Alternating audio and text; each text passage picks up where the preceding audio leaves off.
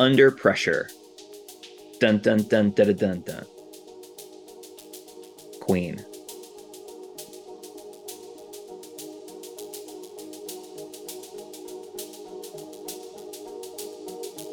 The Dragon Pod from Bending Not Breaking.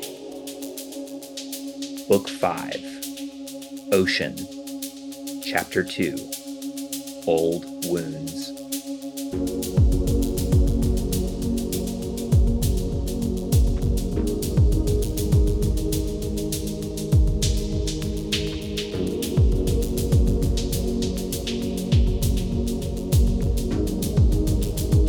Welcome back to another episode of the Dragon Pod with Bending Not Breaking. Thank you all so much for listening. It's really a pleasure having you listen to this podcast and joining us on our various communities online and DMing us and having conversations. It's just a blast being in community with you. And I am so excited to be talking about episode 2 of season 5 of The Dragon Prince, but I'm not talking about it alone, folks. I have an incredible guest that I'm excited to reintroduce you to. It's my pleasure to remind all of you about Sasha Rojen. Uses she, her pronouns, as a returning guest on our podcast and an exceptional actor who you can find in shows like Bates Motel, Supergirl, The Flash, but you will likely know her best for her inspirational work in The Dragon Prince as key member of the Drag Gang, King Ezran. Sasha, welcome back to the podcast. How are you today? I'm very good. How are you? Oh man, I got a nap in earlier today, and so I'm like, ooh, that kind of is, I like that. That feels nice. Yeah. Yeah, so that's been really, really lovely. What's been going on with you? It's been a while since we've had a conversation. I recently got sick, so I'm just getting over that right now. I don't know if you can hear it fully, but yeah, I had like a flu or something. I haven't really been doing too much, just been traveling around.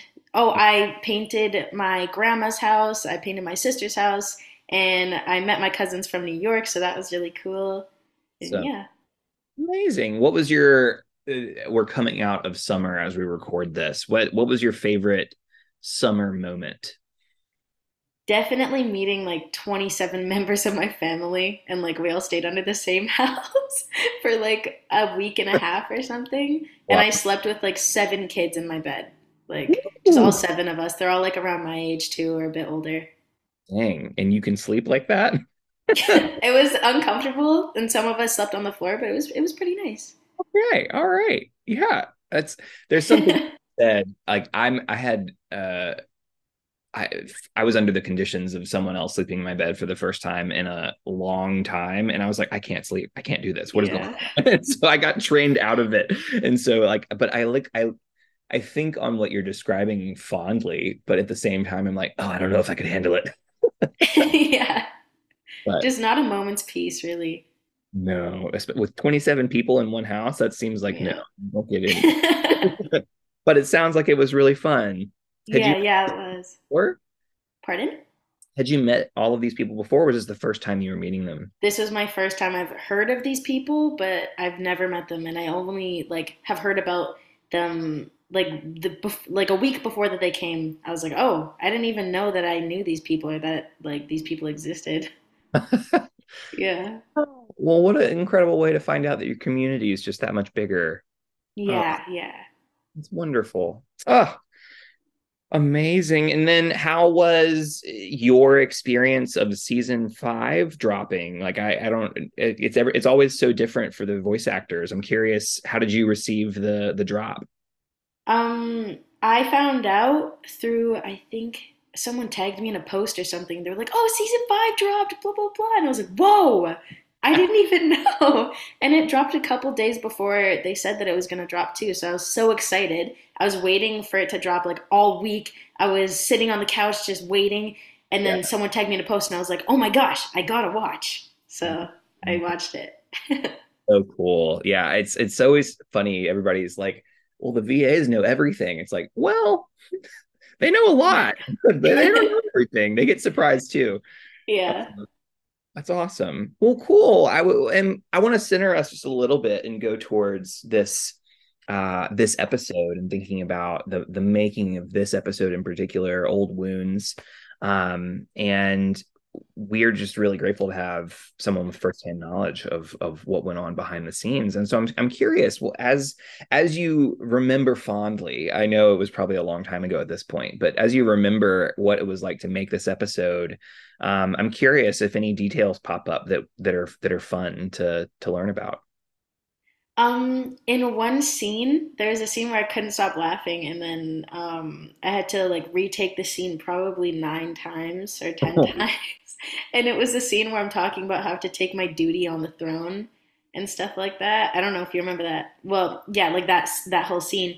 But I'm a very big like fart joke girl. Like I laugh at a lot of potty jokes, which is horrible, but it is what it is. No wonder you got Um, hurt, right? yeah, yeah. And we were filming that scene, and I could not stop laughing for the life of me. I had to retake that scene so many times. It was horrible. It was horrible.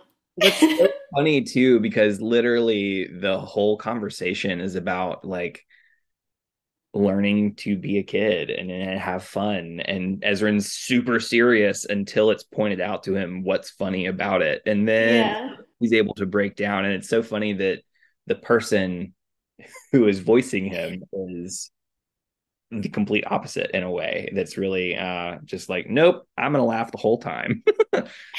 In that sort of way, me and Ezra are like very different because he doesn't like make jokes often. I make jokes all the time, especially potty jokes, which I admit is not my best suit, but he won't notice anything that someone says or like won't make a joke out of anything that someone says. He's very serious in that way, but I will make a joke out of absolutely anything and everything.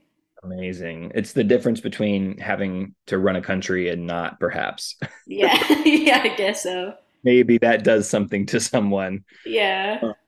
Amazing. All right. Well, I want to go from here to we've talked a little bit about this behind the scenes, but also thinking about like what's going to shape our conversation. And we talked about we offered a few lenses for you to kind of pick from, and you landed on pressure, and it was very quick on the response for pressure being the lens you wanted to work with. And I'm curious why you chose it, and then we'll go from there. Well, in this episode, Ezran has to talk to like a bunch of dragons that he's never met. He doesn't know if they're going to be mean to him. He doesn't know if they're going to be nice or if they're going to want to help him. And a lot of the fate of the world is in his hands, and it's all the pressure that's being put on him. How does he know what to do when he's only a child? Like he's only 11 years old or 12 at this point. And he has to become a king for both the people and the dragons. He has to step up and save the world, basically. Yeah, it's just like it might have been even too on the nose. Like there's just so much pressure on Ezra coming from all sides, it feels like. Yeah.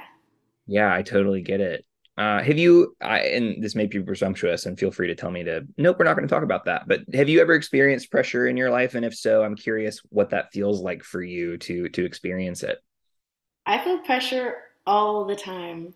Mhm. Um, I don't know. A lot of people expect like a lot from me because of being an actor. My family's like, "Oh, you probably have a lot of money," or blah blah blah. Yeah. Like you could pay for this, you could do this, you could do that. But then again, I'm only a child. I'm a minor, and I'm not prepared to like take on all of the big duties in the world. And yeah, I don't know. There's a lot of things that I have to step up for already that, well, that I have stepped up for already that I probably shouldn't have because of how young I am or how young I was at that point. And so I've learned to deal with all the pressure and the stress, but I do have anxiety and I do feel pressure all the time and I'm stressed out constantly, but I've just learned to deal with it over time. Yeah. And I think that will always be dynamic too. I know it has been for me, having experienced plenty of pressure myself, thinking about sometimes it is a manageable amount of pressure, and then sometimes it is not. And figuring out like when those moments when this is not manageable, when this is not okay, what do I do in those moments? And I'm curious what we'll learn from the episode around those moments. We'll see, because I think we're going to encounter them. um, Yeah.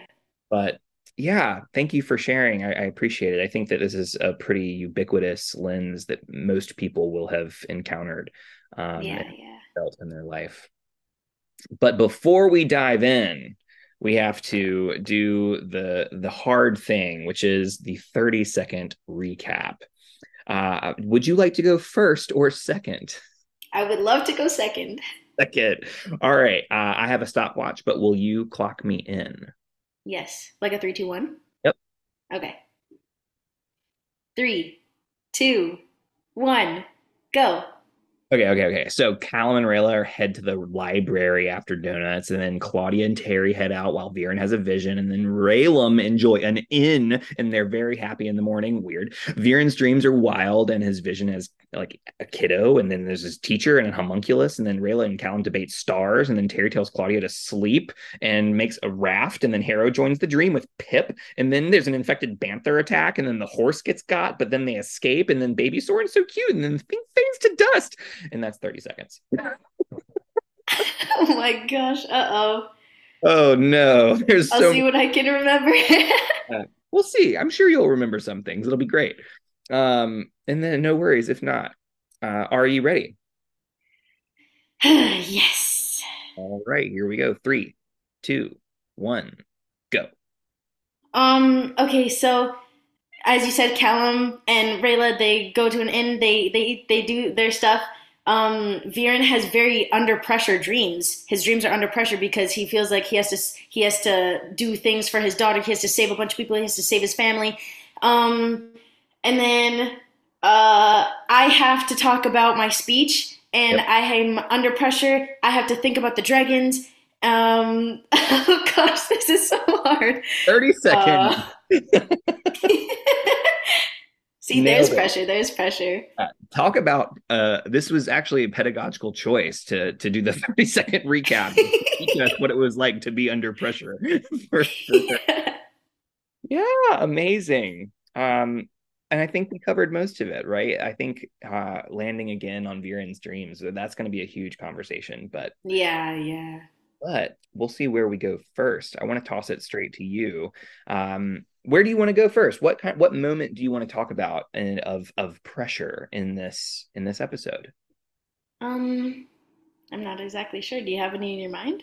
Oh yeah, I got it. Let's start. So let's start from the beginning. I'll go kind of chronologically. I was thinking very simply in the beginning, right in this opening episode or opening scene with Callum and Rayla, and how we will forego our bodily needs when we're under pressure. Yeah. Specifically, Rayla is still very tired.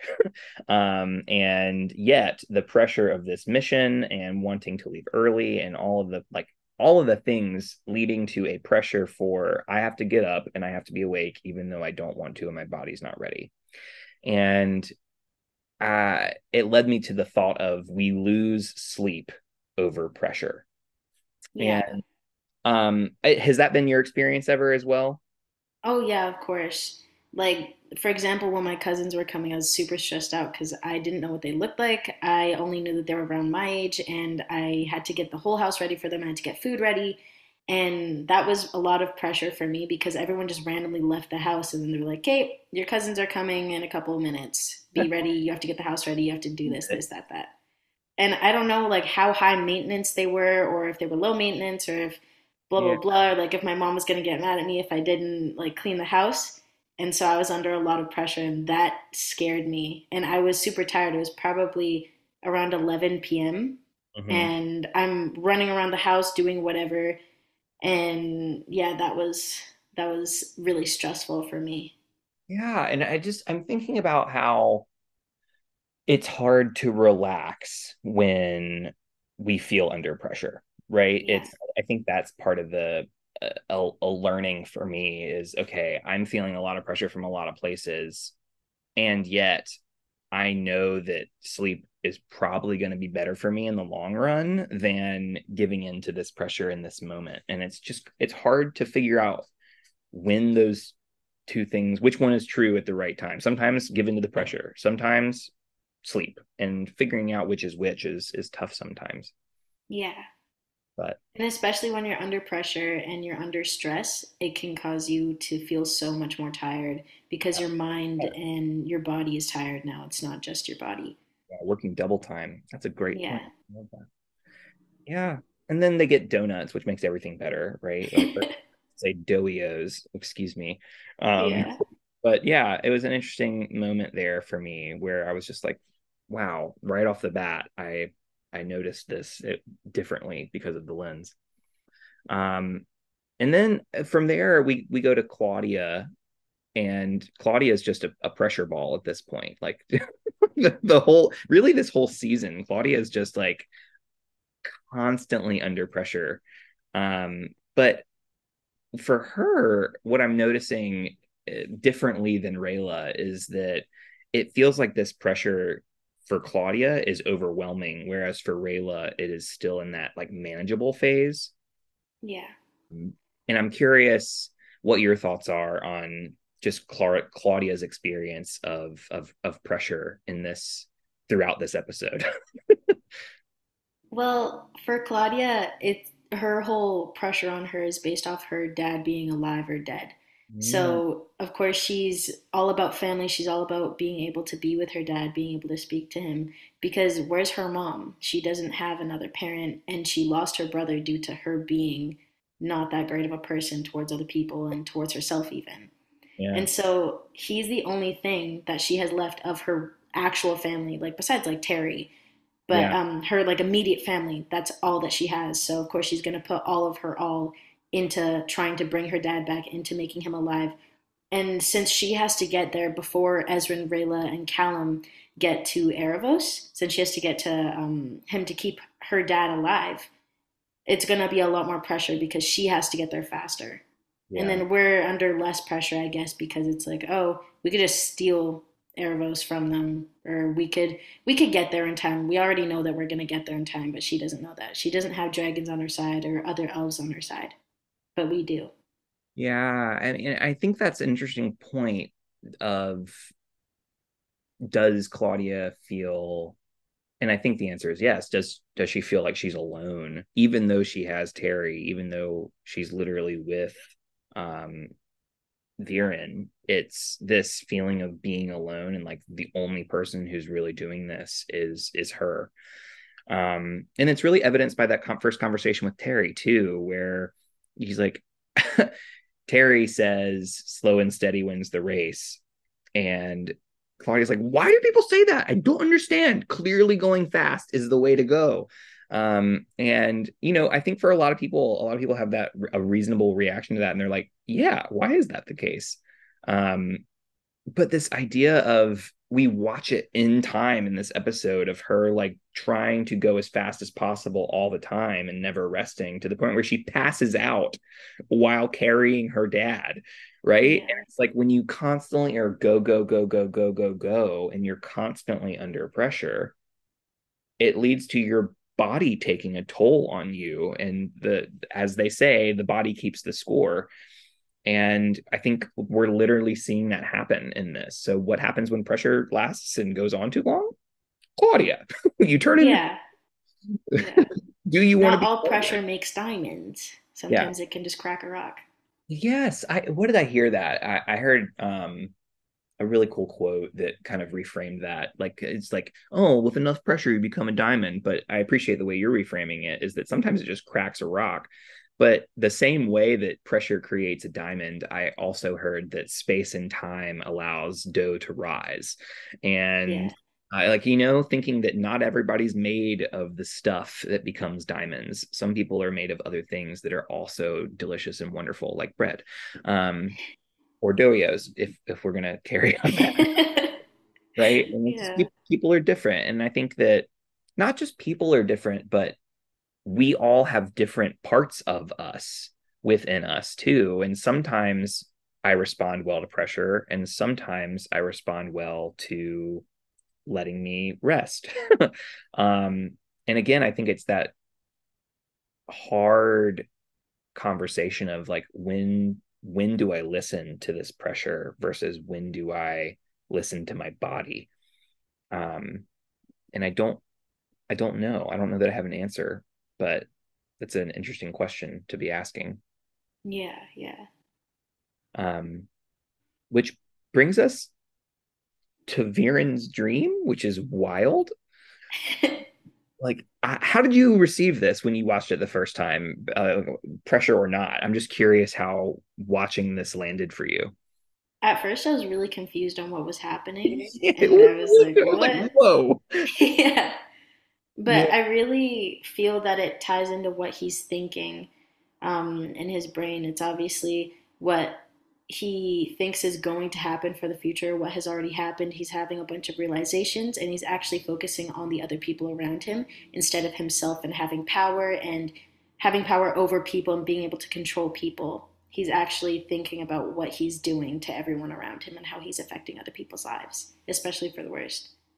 It's so interesting too, because when you do put pressure in the conversation, I'm wondering if the pressure finally got to him in that this is another version of what it looks like when for the body to keep the score, right? He's passed Yeah. out right now and he's in a sense dreaming, right?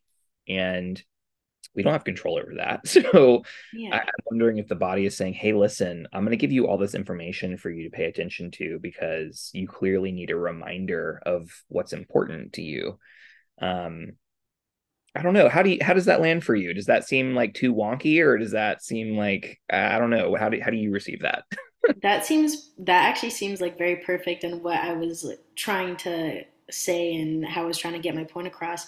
Because with dreams, I used to study dreams a lot. I love learning about dreams, but they always represent your desires or what you need to realize or what your body is trying to tell you. Mm, And your body always tries to tell you what's best for you, whether that's through a dream or making something bad happen or making something really good happen. It's telling you what it needs or what you should do. And I think that his dreams and him being in his coma and whatnot, that's telling him what he has to do and what he has to let go of or what he has to become and whatnot. yeah. Well, and I forgive me for going nerd here, but I I've been paying attention to a podcast by Hilary McBride, who is a psychologist in Canada and phenomenal podcaster, like such a soothing voice. It's so frustrating when I listen. I'm like, this is so soothing.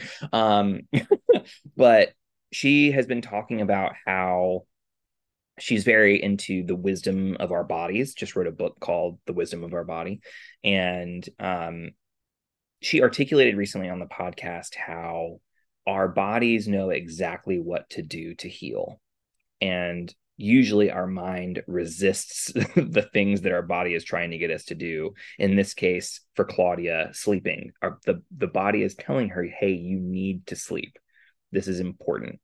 Um, and for Viren, he's been knocked out cold and is like catatonic in a way. And this is the body helping him heal. Um, and I think there's a lot of resistance from a lot of people around that. Instead, where if you take the opposite perspective, you're like, no, I can overcome my body. Like mind over matter is another way of framing it, right? And it's such an interesting way to live, I think, is just Yeah. like you're living for your whole time in your body and you don't realize it and you're so disconnected. um Sorry, that was a long diatribe around. No, yeah, that was really good and it made me think of like how when I'm at school I get so tired because I get to school at around 6 to 7 a.m. when my school starts at 8, but I only go because my mom has to go to work, so then I go with her, I hitch a ride. But whenever I'm in my classes, I always fight my will to sleep. Like Mhm. my body completely just wants to sleep. I'll even have my eyes closed for a second, and then my head will start drooping and whatnot. Like it's like the movies, how your head just starts like wobbling back and forth and whatnot. Worst. And I don't know what you said made me think about that, and I'm like, wow, I need to be able to listen to my body more, and then I wouldn't have that feeling. I wouldn't be so tired all the time and Yeah, whatnot. Yeah. it's just not easy, right? Because you know, like at night, our body will start to signal, hey, it's time for bed. You should, like, are you tired yet? And then we're like, no, I'm going to turn on all the TVs and all the lights and all these things. And I'm going to start doing all, and we don't listen. And it's just when we do that for long enough, the body like just takes over and says, too late. Yeah. I'm in charge now. Yeah. um, but yeah, it's just really fascinating to think about in terms of Viren, especially because this is just such a extreme version of the body taking over, I guess. Yeah. And at the like in the episodes that come after this one, when he finally wakes up, that's when the body's like, "Okay, you're good to wake up now, Mhm. and you've realized what you need to realize, and you know what you need to do." Yeah, yeah, so interesting. I'm curious how our listeners are receiving this. If they're like, "This is weird," or but maybe they're like us. Maybe they're like us, and we're learning together. This is wonderful. Yeah. Okay. Chronologically, that brings us to Ezran. And I'm this is just fascinating because there's so much going on here where, like, Ezran has the pressure of the world and the country, and you mentioned all of this bearing down on him. And this speech is really interesting too that he's preparing for. And he's so serious. So we have to, this has to be perfect. We have to do this right. It has to be, and then Soren's like, dude, you just said duty like 6 times and didn't laugh. What's the deal? um, Yeah. and so like we talked a little bit about this and how like this makes you laugh, but I'm curious what your thoughts are from Ezran's perspective, and it might just be what we've already said, but I'm curious how this moment lands for you as you watch it versus read the lines. When I was reading the lines, it was just flat out funny. Yeah. But when I watched it, it kind of scared me a little bit Hmm. because I've been in situations where I've said so much funny stuff. I could say the funniest thing, but then I won't realize because of how much stress I'm under and how much pressure I'm under. And it scares me because I can only imagine what he's going through right now, having the whole world on his shoulders, having to talk to different kingdoms, having to be an actual king at his young age. It is weird to see him like that. Yeah. And I don't know. I didn't really like that scene when I watched it Mm. because if he's not able to find the fun in things anymore, he's not a kid anymore. He's just, I don't know. Yeah. He's grown up a bit too fast. And I think that he should get help from other people. He needs more help. Yeah. And he doesn't want to accept the help, I think. I think that he wants to be his own person. He wants to prove that he can be a king without accepting as much help from everyone else. He wants to be the leader, which is amazing because he's an amazing leader, but sometimes he needs a little bit of guidance or help. Yeah. And I just am, I think for me, if I were to insert myself into the scene, I would be most like Corvus, where I'm not the initial person to be like, because Soren made me laugh so hard when he says, dude, you're gonna turn out weird like Callum did. Yeah. Like, like that line was just, that was so good. And I found it so funny. And then Corvus is like, no, he's trying to concentrate. Quit trying to distract him, until Ezran joins in. And as soon as Ezran joins in, then Corvus comes in and says, but also, um, you like talking about the deterred comment. And like it was one of those things where I just found it like really endearing that I think Corvus feels simultaneously the pressure of wanting Ezran to experience childhood, but also the pressure of wanting to communicate the right message to the rest of the world and the dragons and the things, and feeling that simultaneous pressure from both sides. And um, I guess I empathize with that the most when I watched, but I'm maybe it was for you with Ezran. In um, that way, I realize that they're kind of like his parents because one is like, oh, you need to focus on this. And then the other is like, you need to be able to be a child. You need to focus on what's around you instead of focusing on how to save the world. Give yourself a break. But then the other one's like, no, you can't have a break.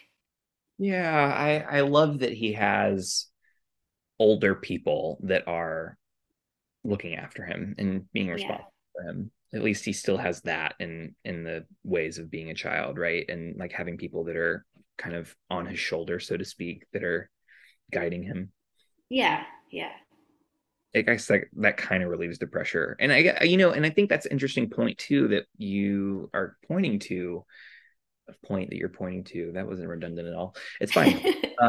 But how community may play a factor in relieving pressure. And I think that Claudia seems so alone, but has Terry, and Terry is literally the one who is like building a raft for her, and making it so that she can keep going and giving her, like, telling her to rest.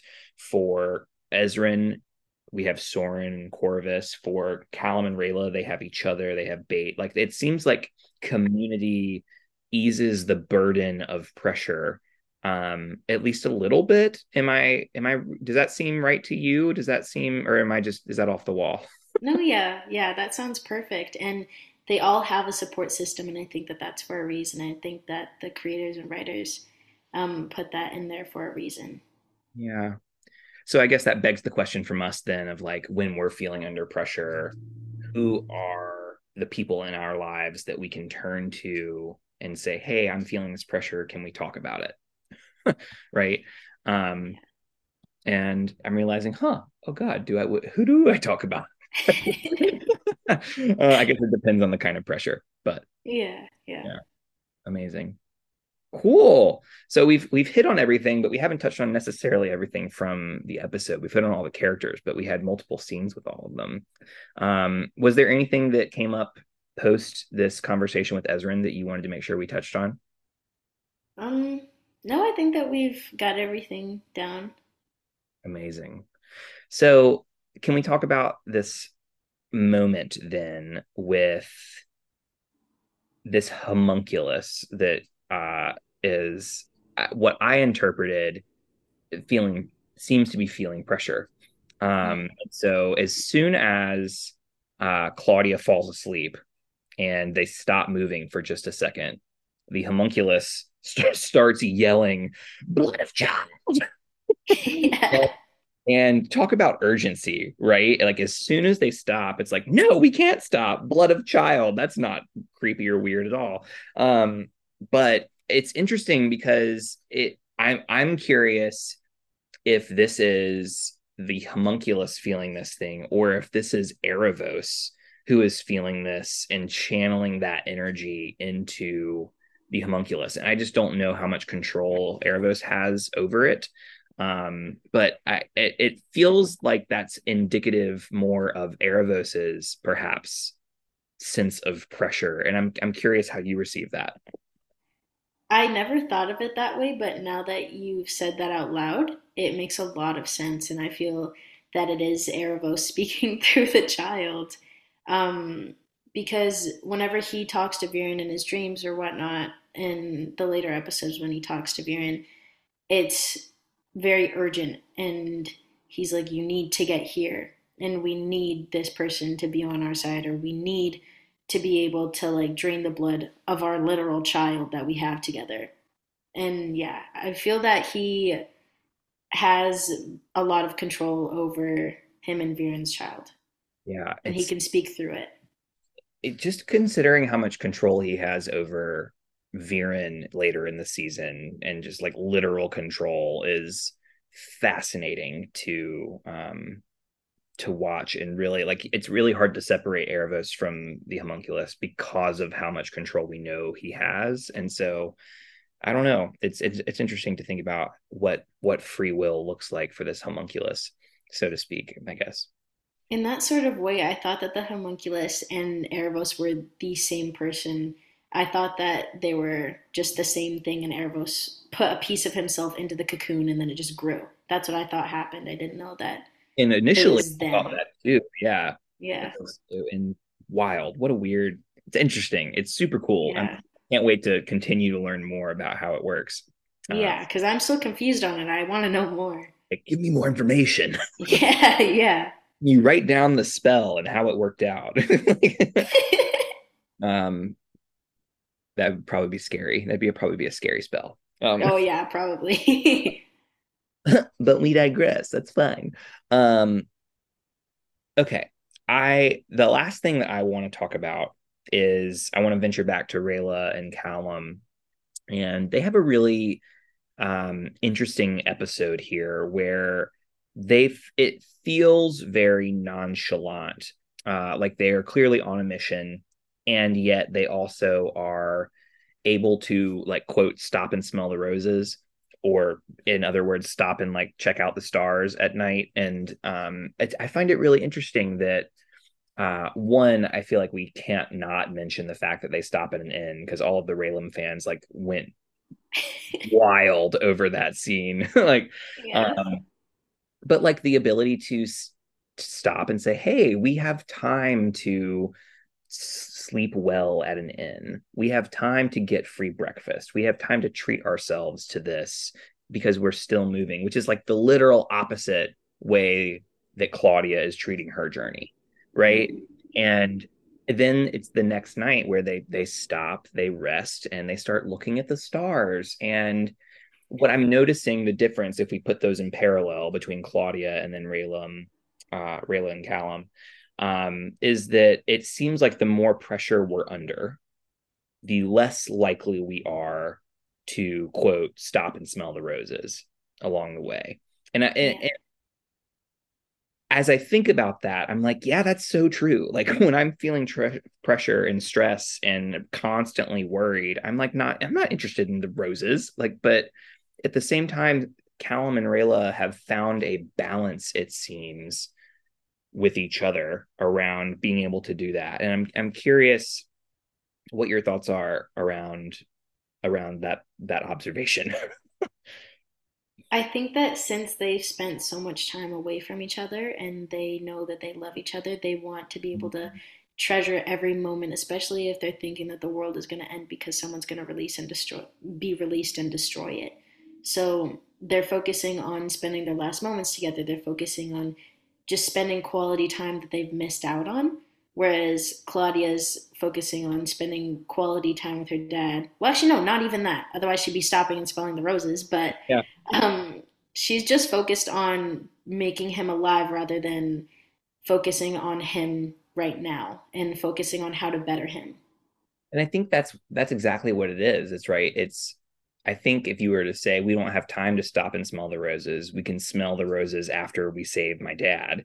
Um, and that's exactly what it's like. And it's the people who equate like, oh, I don't have time to go on vacation now, I have to get all of this ready, and I got to do this, and I have to make sure this is all right. And but we're living now, and vacation is would probably make us feel better. And Yeah. it's just that, again, balance between this future oriented self and being in the present.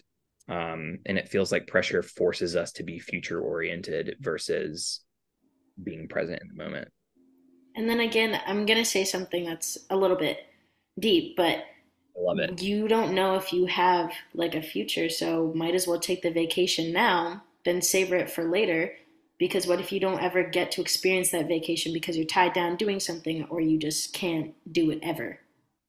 Yeah, we have this wild misconception that we can predict the future sometimes. Uh, Yeah, but yeah, I think that's so right, is, you know, take advantage and be grateful for what we have in the moment. And it's yeah, so hard to do that sometimes when we feel the pressure of life on us. And so I guess that's just an invitation for us to be like, huh, I wonder what it would be like if I were to breathe in this moment or rest. exactly. Yeah. Like, for example, I was supposed to take summer school in summer, but then I was like, it's my last year of like a real summer before I go off to university, before I do whatever I want to do. And I wanted to be able to treasure that because it's going to be my last one. So, Mm, I think that is a yeah. wise decision. Yeah, yeah. Decision. I encourage it. I support it. Uh, that is me, this random person, offering you that support. Take it or leave it. Uh, Yeah. Amazing. Well, this has been an incredible conversation. We're gonna take a pause and we're gonna come right back and do a sacred practice. Sounds good.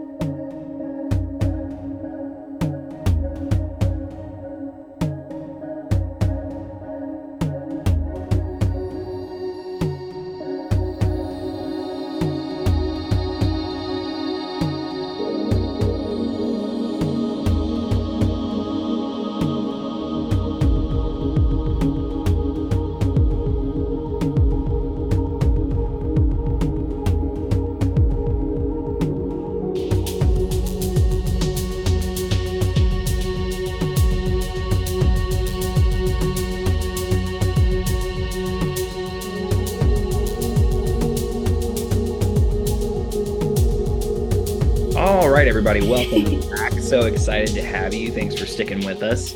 Um, as you know, we are taking on sacred practices with this season of the Dragon Prince, and we have not been doing them consistently in the past, and I wanted to bring them back and focus on them this season. And we are revisiting something we have done before, which is Lectio Divina.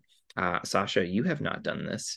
I don't think you have, but um, I'm excited because it's a really interesting practice that helps us, as the monks would say, who kind of talked about this originally, climb into the depth of the passage and learn more from the text. They kind of frame it as a metaphor, as a ladder that we're going to climb down into the text with. And there are 4 steps on this ladder. But the way we do it on the podcast is we are going to pick a random line. And what I did was I went and picked a line from Ezran. And so I found Ezran's speech. I looked at the time and then I clicked on a random spot within that. And this is the line that was randomly picked. I don't have time to do kid things, which is pretty apt for our conversation today so far. And I should have made you read it since this, but this is Ezra's line. But I digress. So we're gonna investigate this line, and so the first step, Sasha. I'm gonna give it straight to you. Is what is literally happening in the show during this line? Um, I'm pretty sure Ezran's preparing his speech at this part, right? Yeah, this is. Yeah. Yep. It's in response to Soren being like, listen, you need to do kid things or you'll be weird. And then Ezra responds with, I don't have time to do kid things. Yeah, because he's the literal king of a kingdom. He may be a child, but he is a king, and he has to learn how to stop these two people from releasing an ancient evil that's going to kill everyone. Yeah, So he really doesn't have time to do kid things or just to stop and smell the roses, as we talked about before. exactly. And it's this irony, right, of a child saying, I don't have time to do kid things. Yeah. Um, and so I just think it's important for us to kind of like remember, because I think sometimes when people watch shows, we forget, like, no, this is a child. This is a teen. A teen? We're at teen, right? We're at teen now. Like a tween. Like a tween teen Yeah. who is like responsible for a country. uh Yeah. Keep it like, so it's just there's so much going on. I think viewers often forget like how intense that would be. But so that's the literal meaning. Check one, like we did it. First accomplished. We nailed it. So we're going to climb a little bit deeper and go to step 2, which is the allegorical meaning. Meaning, what does this line make you think of in other stories and or other places in the Dragon Prince? And so it could remind you of, Jack and the Beanstalk, whatever. But what does it remind you of in other stories? And I'll read it once more. I don't have time to do kid things. I think, oh, do you know Adventure Time? I have heard of Adventure Time. I've never watched it. Oh my gosh, you have to watch it. I But know. I've been told. It's on my list. it's honestly the best show. I've been watching it for so long. But in Adventure Time, Finn and Jake, they have to do constant adventures and they have a lot of fun doing it. They slay dragons, they slay random mystical beings and whatnot, but there are these like hour-long episodes, Okay. and it's basically the ending of Adventure Time. And in one of them, um, Finn, the main character, he's the human of the show, and then he has his little dog Jake, the yellow dog. Um, Finn and Jake have to save basically the whole world. So it ties into Dragon Prince of how I have to save the whole world with Yeah, people yeah. and blah blah blah. But yeah, so they have to save everyone, but all of their friends are dying now. And then Finn takes everything seriously. He's starting to not have fun, and he's realizing that everything is falling into shambles. They end up saving the day and living their lives to the fullest. It was actually really sad. It made me cry. But because I saw like some of my favorite characters die, and I was like, whoa, I never would have expected this to happen. Yeah. And yeah, you really see him take action and realize what's happening around him and know that he can't be a kid anymore. He can't have fun while fighting a monster because no one else, like, people are not surviving through this. And he really needs to help. So it made me think of the Dragon Prince and how Ezran can't be a child anymore. He can't live like a child or do things like a child. Yeah. Yeah. No, I think that's an incredible connection. I think that's a great description of it. Yeah. So for me, I'm thinking it reminds me of just the first thing that came up for me was Lord of the Rings. I was envisioning like hobbits as kids, even though they are not, but they like Yeah. think the imagery makes me think of them as kids, especially on the screen when you see them like in relation to when you see the Fellowship of the Ring. They're all very short, and so they resemble children. And I was like, man, this should not be Frodo's burden, right? Frodo should not have to take on this burden, and yet he chooses to, and now he doesn't have time to do kid things either. Like, and it's just he had this really wonderful life on Bag End and everything that he needed, community, like just and then he's like, nope, I'm gonna give it up and take on this thing to save the world. And it's just sad that Yeah. think that there's such burden that comes with this line of like I don't have time to do, in other words, not just kid things but things that I would want to do. Like my wants don't matter because the world is at stake. And so that's what I was reminded of initially. Oh man, well, this is dark. Moving on, we're climbing even deeper into the text. So we've gotten step one, we're going down to step two. Now we're arriving at step three, which is personal meaning, which is what does it remind you of in your own life?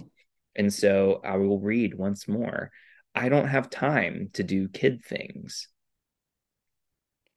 Um, when I was part of, well, I'm part of the Dragon Prince, but when I first started up with them, I didn't realize that it would be taking so much of my time, especially with gymnastics, because I used to do gymnastics full time. I did it for 37 hours a week, so it would be like 5.5 hours today to 7 hours. So I would skip school for it, and that already took up so much of my time. I had one day off, and it was Wednesdays. So Wednesdays are my favorite days because it was when I got to be a kid and hang out with my friends and do whatever I wanted to do. And then Dragon Prince came along, and then I would leave gymnastics for that, but my coach would constantly get mad at me and be like, do you want to be a gymnast anymore? Even, do you still want to be a part of this club? Because if you're going to choose Dragon Prince over this club, then you shouldn't even be a part of it. And then I had to like find a way to bounce them back and forth. And that was a very hard time in my life since I was probably like 11 years old at the time or 12. So I was Ezran's age. And I was learning how to be obedient and be a good gymnast and whatnot and find time for that. And then I also had to find time for the Dragon Prince. They're very lenient, which is amazing. They were so amazing to me, everyone there. And they knew that I had to do gymnastics or that I had to travel and whatnot. And yeah, I don't know. It was very stressful, and that's when I realized that I had to grow up. And that was my first biggest memory of taking on the longest tasks I've taken on because I did gymnastics up until the eighth grade. Yeah. And yeah, so I was balancing, I was for how long was it? Like 3 years. I was balancing gymnastics and the Dragon Prince, and then I eventually just had to stop doing gymnastics. Ooh, talk about pressure, man. Yeah. I just lament a little bit at that line your coach gave you of like, do you even care? I'm just like, Yeah. dare you? Like, okay. I'm feeling righteous anger for you. Pardon me. Um, Yeah. but okay, I'm gonna let that go. We're coming. It's fine. Um, wow, what a powerful story. Yeah, I think for me, I don't have time to do kid things came around like there's two contexts. Like I experienced that when I was a kid, but I think what is more interesting for me is to think about when I would say this line nowadays in my life. And I've found that being in graduate school has been so difficult for my mental health, and I have really struggled with that, and really had a hard time keeping up with the things that I enjoy on top of doing the things that grad school requires of me.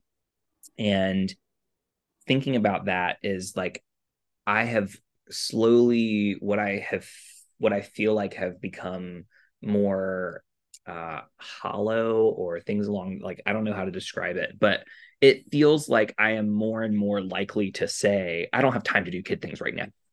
Yeah. And like that has been a growing theme for me of like I don't have time to do what I want to do while I'm doing this.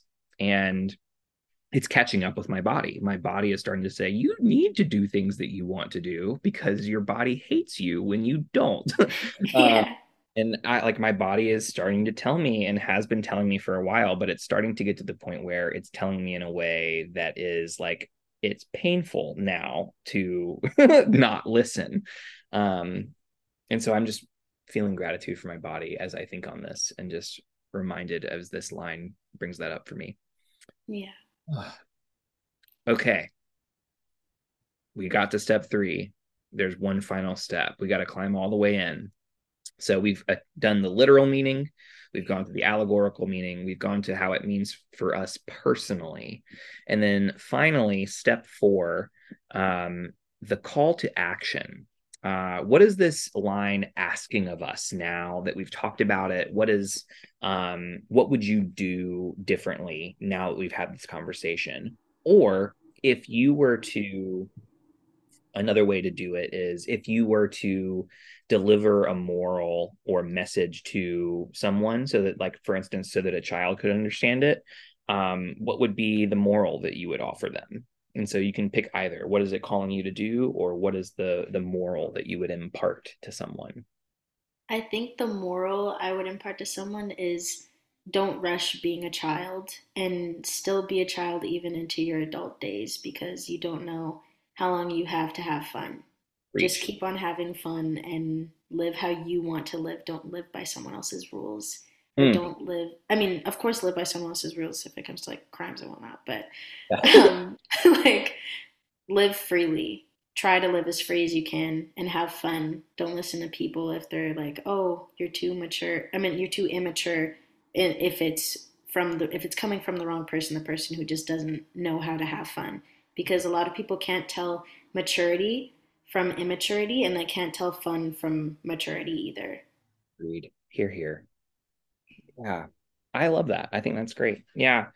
I I think for me, the the call to action would be, I I have slowly started napping more, and I went through a phase where I would not, nope, no naps, I just got to keep going. And I've slowly been like, nope, I feel tired and I'm gonna nap. And I feel better afterwards. Shocker. Like, Yeah.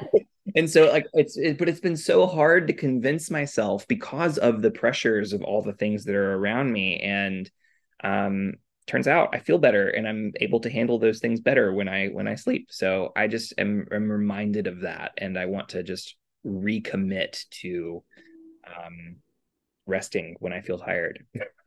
Yeah. That's my call to action. Amazing. Okay, we did it. We officially got through Electio Divina, and I only almost cried. It's fine. Um, which brings us to our final segment, which is gratitude. And so I'm gonna pass it straight to you. Who is a character from this episode that you are grateful for, and why? In Ezran's position, I would say I'm very grateful for Soren and Corvus because they're really helping him mentally with what he has to do and how he has to be and whatnot, and they helped him find a little bit of fun at least, which is good. But outside of that, I'm very thankful for Rayla and Callum because they demonstrated how to stop and smell the roses while still being on track and trying to get to places that they need to be.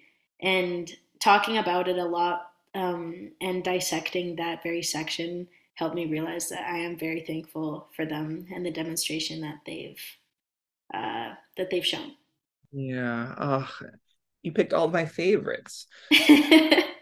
So there, had I been gotten first pick since you picked this first, I probably would have gone with Soren because just this commitment to Ezran and this evidenced care is just beautiful. Like it's one of the most beautiful things. I'm just coming from a grown man is also not something you typically receive in culture today, so to speak. And so like receiving that message from a masculine figure is also really beautiful. So I really appreciate Soren.